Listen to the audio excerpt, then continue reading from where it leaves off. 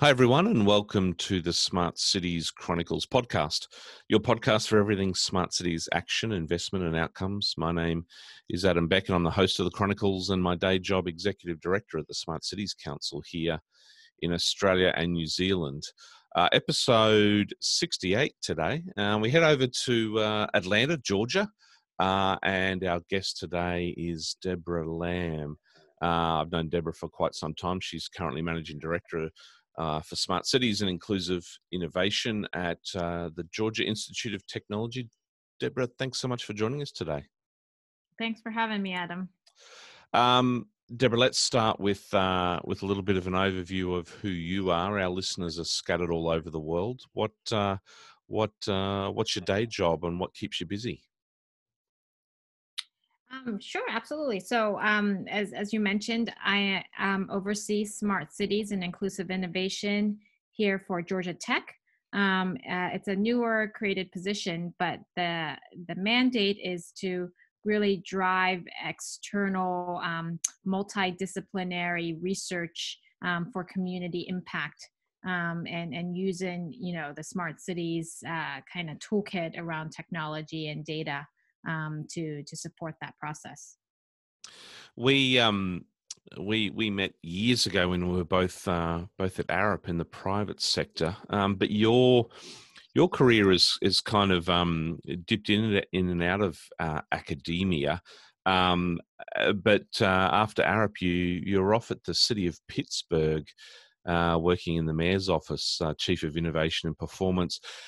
Can you give me a quick sort of debrief on how you've kind of gone from 6+ years in private sector consulting off to a sort of quite a strategic and senior level within a municipality and now into academia. How has that journey gone for you?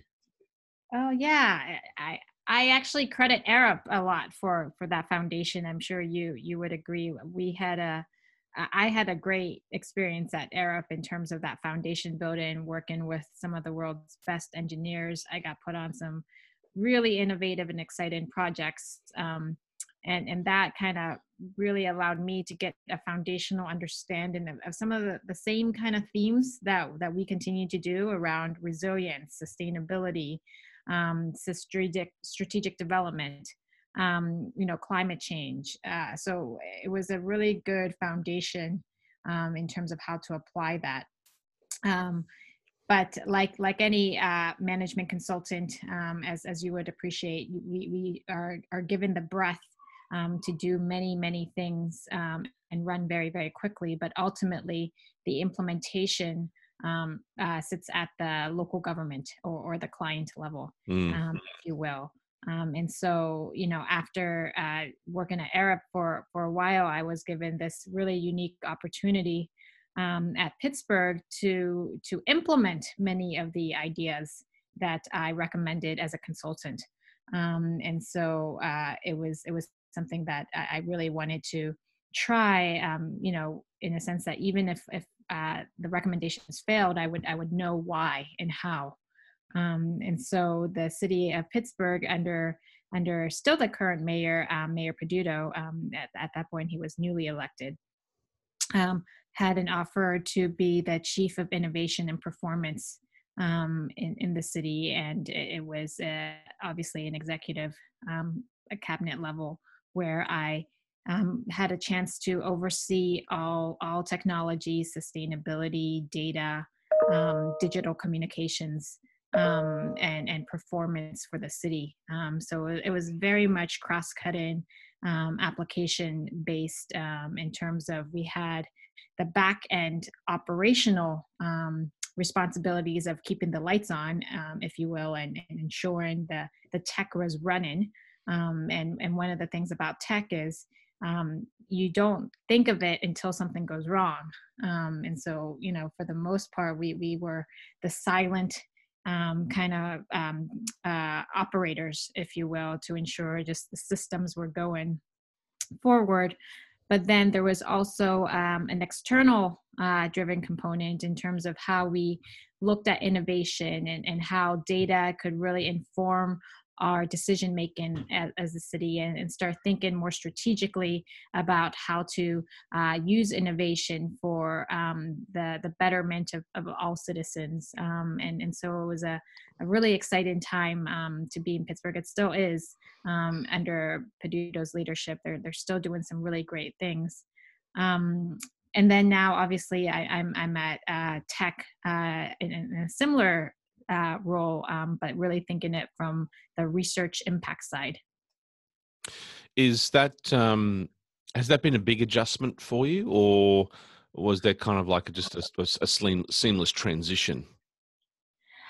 Yeah, I think the main thing is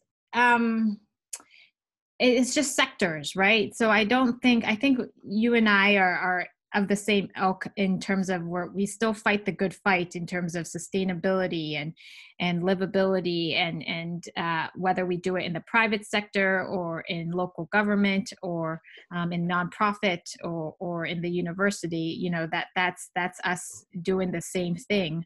But we have to be sensitive to what sector we are at, and how to kind of bring and harness that agency's strengths to do it. But ultimately, I believe, and I know you do too, in the importance of partnerships. So whether I'm at the local government, I will seek partnerships externally. Whether I'm at the university, I will do the same thing. And it's kind of continuing to fight the good fight.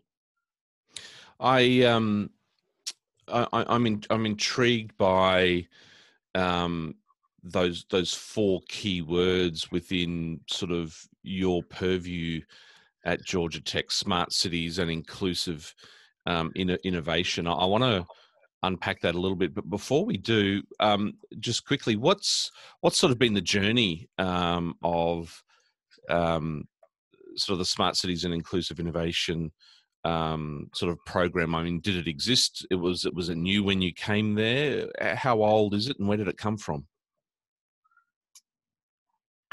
So I would say, and you might have discussed this in your other podcasts, I don't think smart cities as a concept is necessarily a new term in terms of us trying to utilize the latest technology to improve the quality of life. It's a term that's been more cemented, and there's also no clear definition around it. But how we've defined it at Georgia Tech is one that's based on, frankly, the learnings and the mistakes of other initiatives. In terms of speaking as a technical university, one, realizing that technology is very important, but it's not the end all be all. It's not the silver magic bullet solution to solve every problem. So tech's been around for a long time. We've always utilized technology as part of our solutions, as part of our teaching, as part of our training, and as part of our applied research.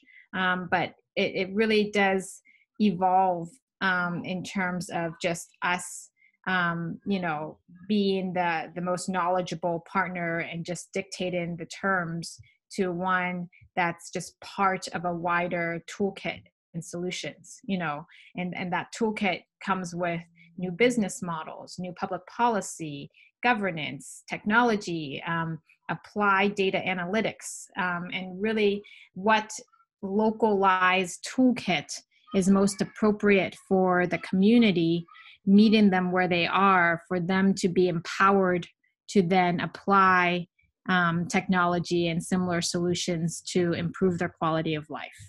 And I think that's been a shift in thinking for a lot of us in this space, in terms of trying to figure out that localized empowerment.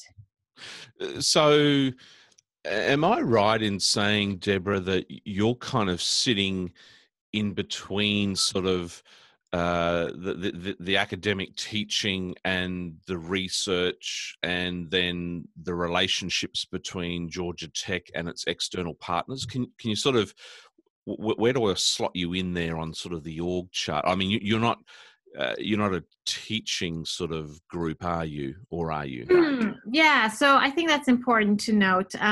So I think it's something that we've emphasized is that we really want to do multidisciplinary research. So smart cities doesn't live in any one particular college or school or discipline.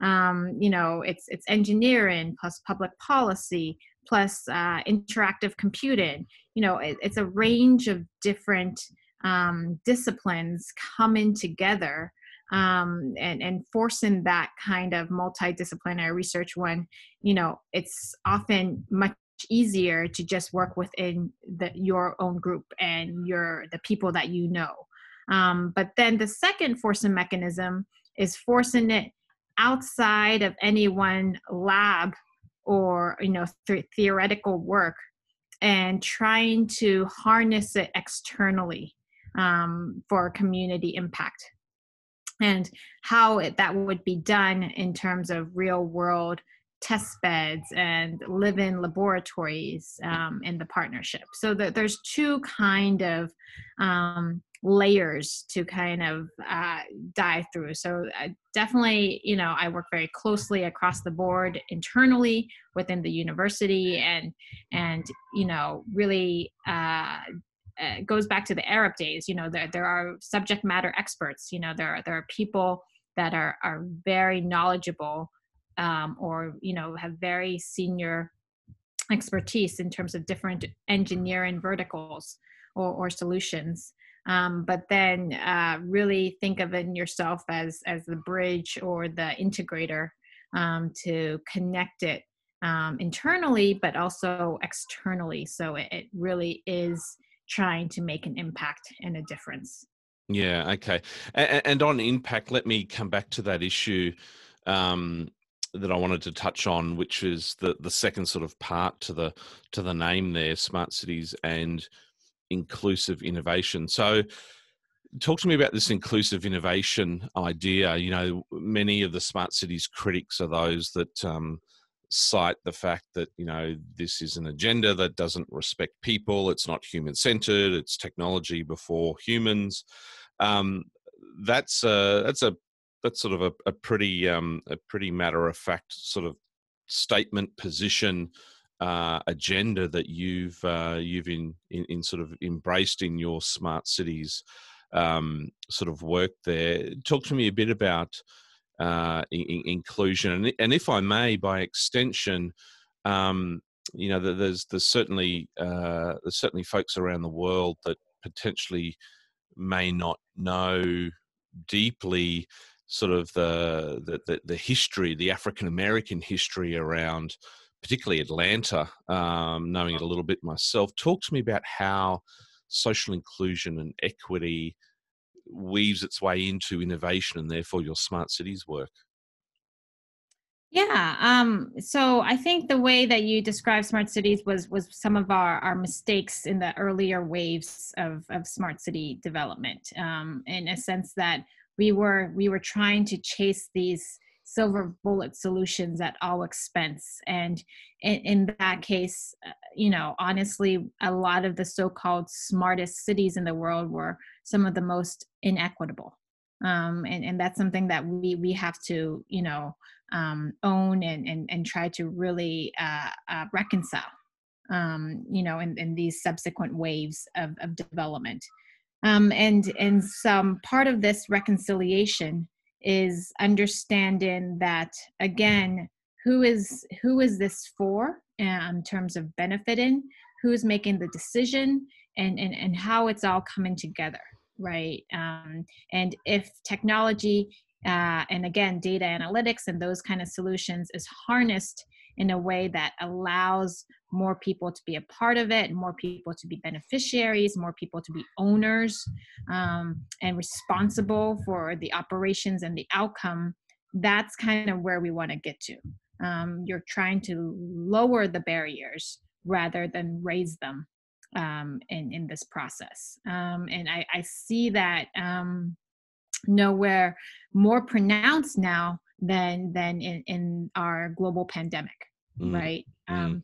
In the sense that we in the community have always noted that connectivity is super important. It's a vital infrastructure. It's just a fifth leg, if you will, similar to running water, electricity. Why aren't we really putting the infrastructure in expenses or investments into connectivity? In a sense that at this stage, we still have parts of Georgia inside Atlanta that have very weak connectivity. Mm. And really, that's surprising given where we are in terms of our development levels. And the connectivity disparity, really breaks down around geography, around socioeconomic lines, around some of the demographics that, run on core with a lot of other indicators. So when you add that to the need right now for more distance learning and remote working, those inequalities come out even more strongly. And so this is kind of the greater conditions that we find ourselves in that really is providing, I think, an impetus for further work that needs to be done in this space. Yeah. I want to ask you about Atlanta itself, kind of like your host city there, that, the place within which, your institution and your work, is sort of situated day in, day out. I remember my first trip to Atlanta was 2013. I just moved to the West Coast of the US, and I was at the American Planning Association conference. So as an urban planner by trade, going to new cities, of course, is very exciting, and walking around. And 2013, I'm trying to sort of rewind a little bit back to that moment in time. And I didn't know Georgia Tech then. But I think I extended my stay a couple of days after the conference, and I was there for about 5 days all up. And it was really just so fascinating is probably the word. I walked the majority of the Beltline as it was sort of emerging in some parts. Ponce City Market was kind of under development, and as part of the conference, we got to sort of tour it. I then headed over to what would have been, I think, just west of the stadium, the old stadium, and English Avenue, Vine City, the historical African American sort of colleges. As a city and a place undergoing some real radical urban redevelopment, regeneration. As an urban planner, it was exciting and fascinating.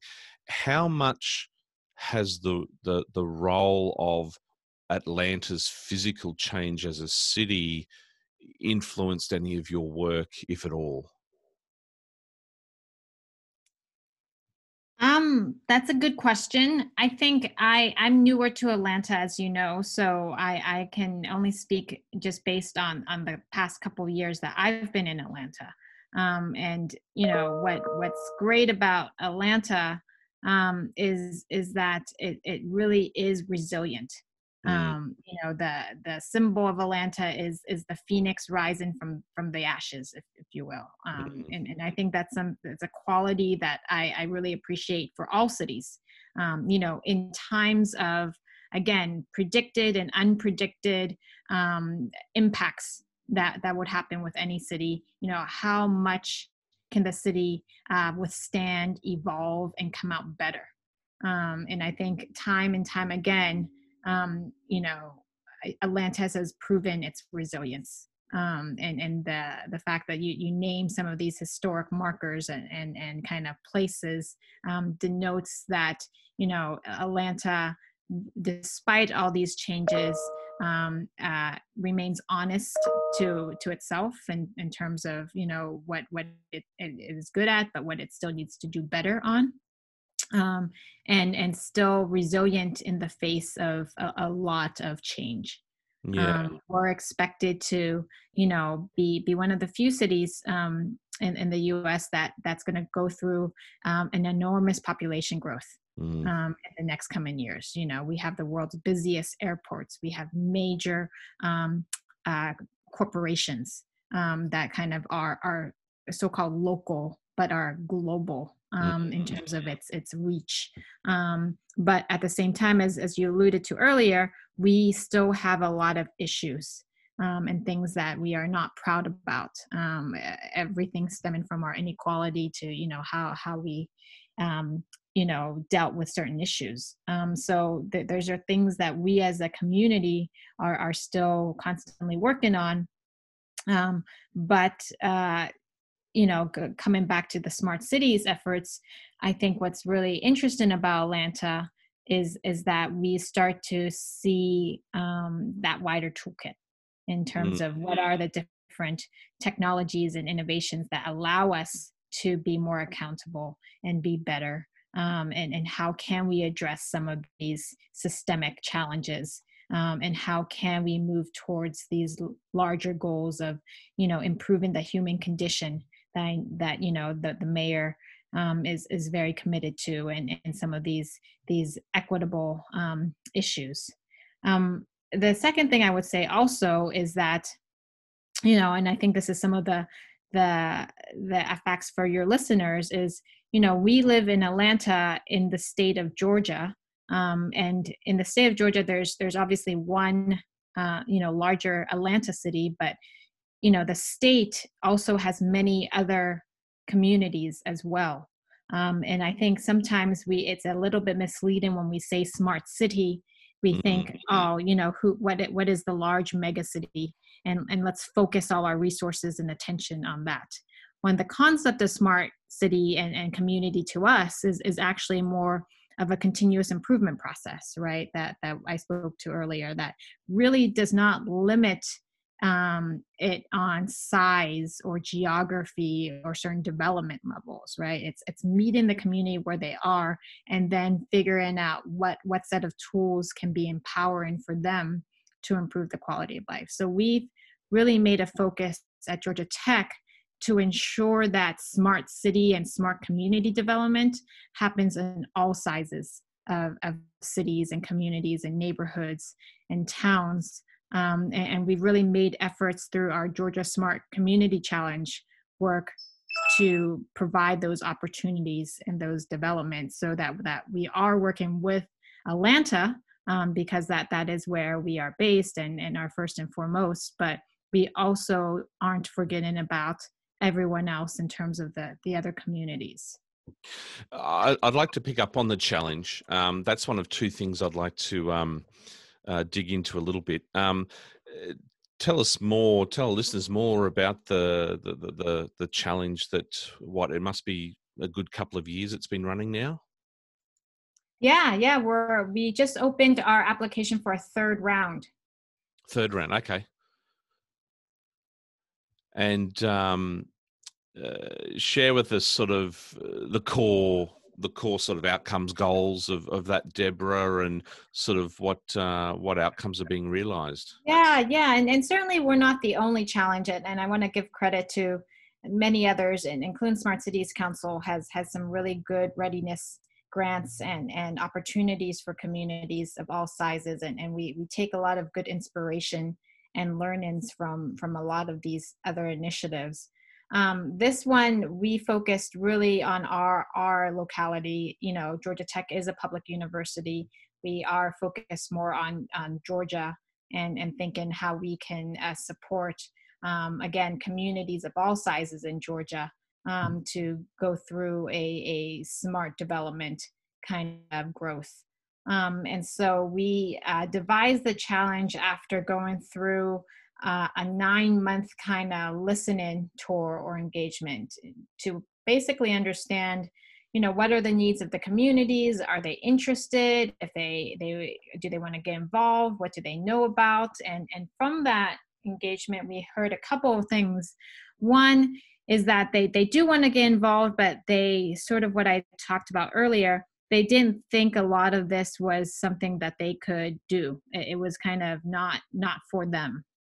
And two, they weren't able to get a lot of information about this type of work. It kind of excluded them, and so it kind of went back to your earlier point about inclusive innovation. So how can we create something that is more open for more communities to get involved and kind of work with them to develop opportunities. So we opened up the challenge that was a year-long engagement for communities to develop and implement their smart community project, essentially with technical and financial assistance. And something that we're very committed to through our coalition of partners across the state. It includes, the state agencies from economic development and community affairs to our local government groups, municipal association and the county commissioners, to our industry groups, the Georgia and Metro Atlanta Chamber of Commerce and the Technology Association of Georgia, to our utility, Georgia Power and the Planning Commission and the regional commissioner groups. So a really broad coalition that came together with the intention that we wanted to lift all communities around smart cities and smart development, and one that we would position with research. So this is something, again, from the Georgia Tech perspective, how can we ensure that there is research partnership and that they are part of the team from the very beginning, and can be in a position to support and guide accordingly with the local government at its helm. And with this, the communities started to put their own investments in, so we provide some, they provide some. It really becomes its own organic kind of growth, if you will. So we select a cohort. That each project, it's different.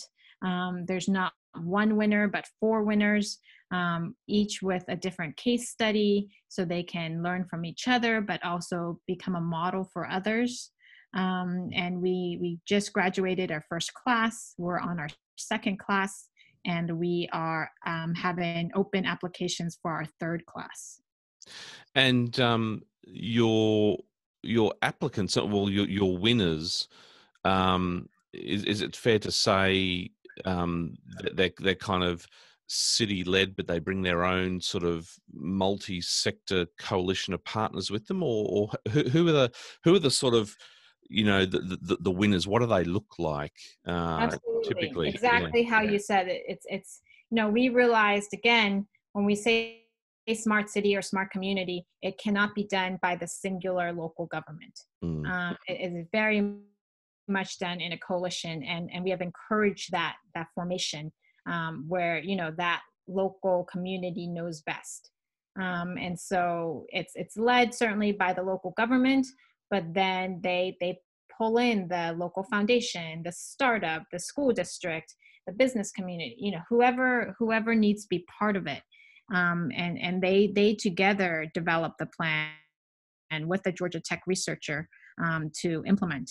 And it becomes a pretty competitive process, but that development is also valuable in it by itself, in that regard. And then once they're selected, they kind of hit the ground running, if you will, trying to do this. And again, what makes this interesting, and this, that in the smart city space, there's a lot of prized models, if you will. There's very good examples of this one city's doing something great, or this one community has some really great things. Something to be said about the Georgia model is that we have 8 projects across the state, 8 different communities doing some really great stuff, and that creates a really a strong ecosystem for us to move forward to. We want to kind of spread development so that there is no one singular model, but there is a slew of different models for application and further development and refinement and shared learnings. Deborah, you've got a very broad portfolio of projects that are underway. One of my favorites, and I'm just when I say it's one of my favorites, just from sort of what I've read and seen, and of course I want to hear a little bit more now from you in person. But just before I do that, for those listeners that are in front of a browser, you can head to the website smartcities.ipat.gatech.edu, smartcities.ipat.gatech.edu. So my favorite, I think, is this Smart Community Core.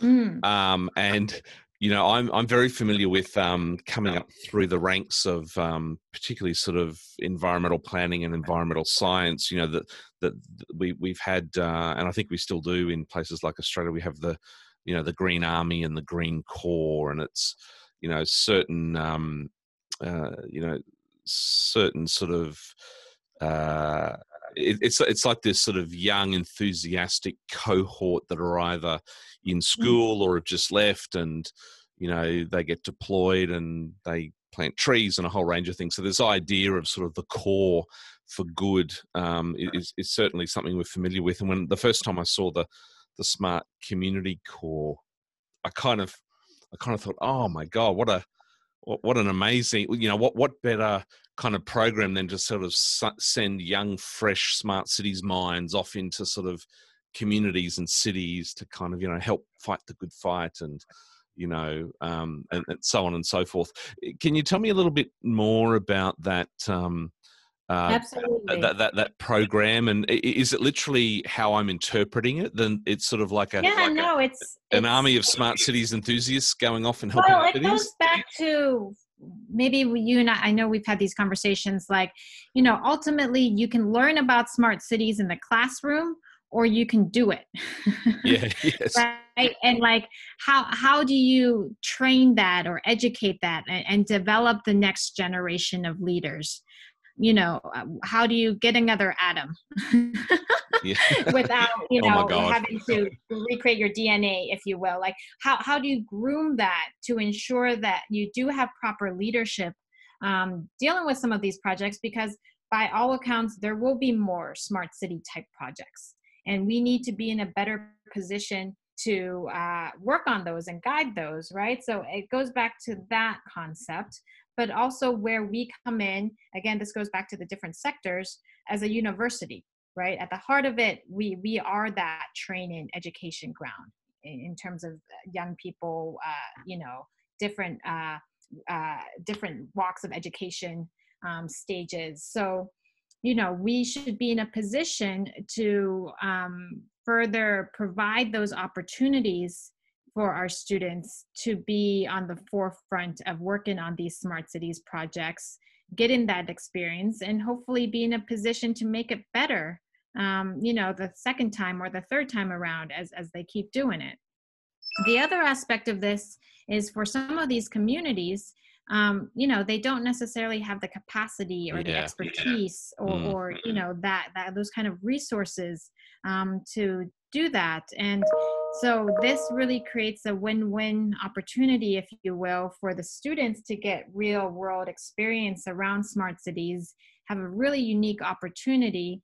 And, before they find themselves, in an Amazon or a Facebook, how about going somewhere in Middle Georgia and working on a smart city project and getting that type of experience. And then for that, Middle Georgia community, be able to play a role and get that kind of experience and expertise that they probably wouldn't have otherwise. And that point you raise is just, and I think that was one of the key reasons I was so attracted to this concept, is that, cities all around the world often cite that one of the biggest barriers to them being able to sort of, act and invest more in smart cities is that just there's a lack of resources, and I couldn't think there's just such a win-win there, which you've highlighted. Okay, that's that's great inspiration. I'd love to see more smart community core sort of programs pop up around the world. So, Deborah, we're sort of coming to the end now. I wanted to, and this is a challenging question at the moment. We asked this of all of our guests, kind of, what does 2020 look like? What are you looking forward to? How do you begin to sort of answer that question for me when I ask you, what are you excited about in 2020 moving forward?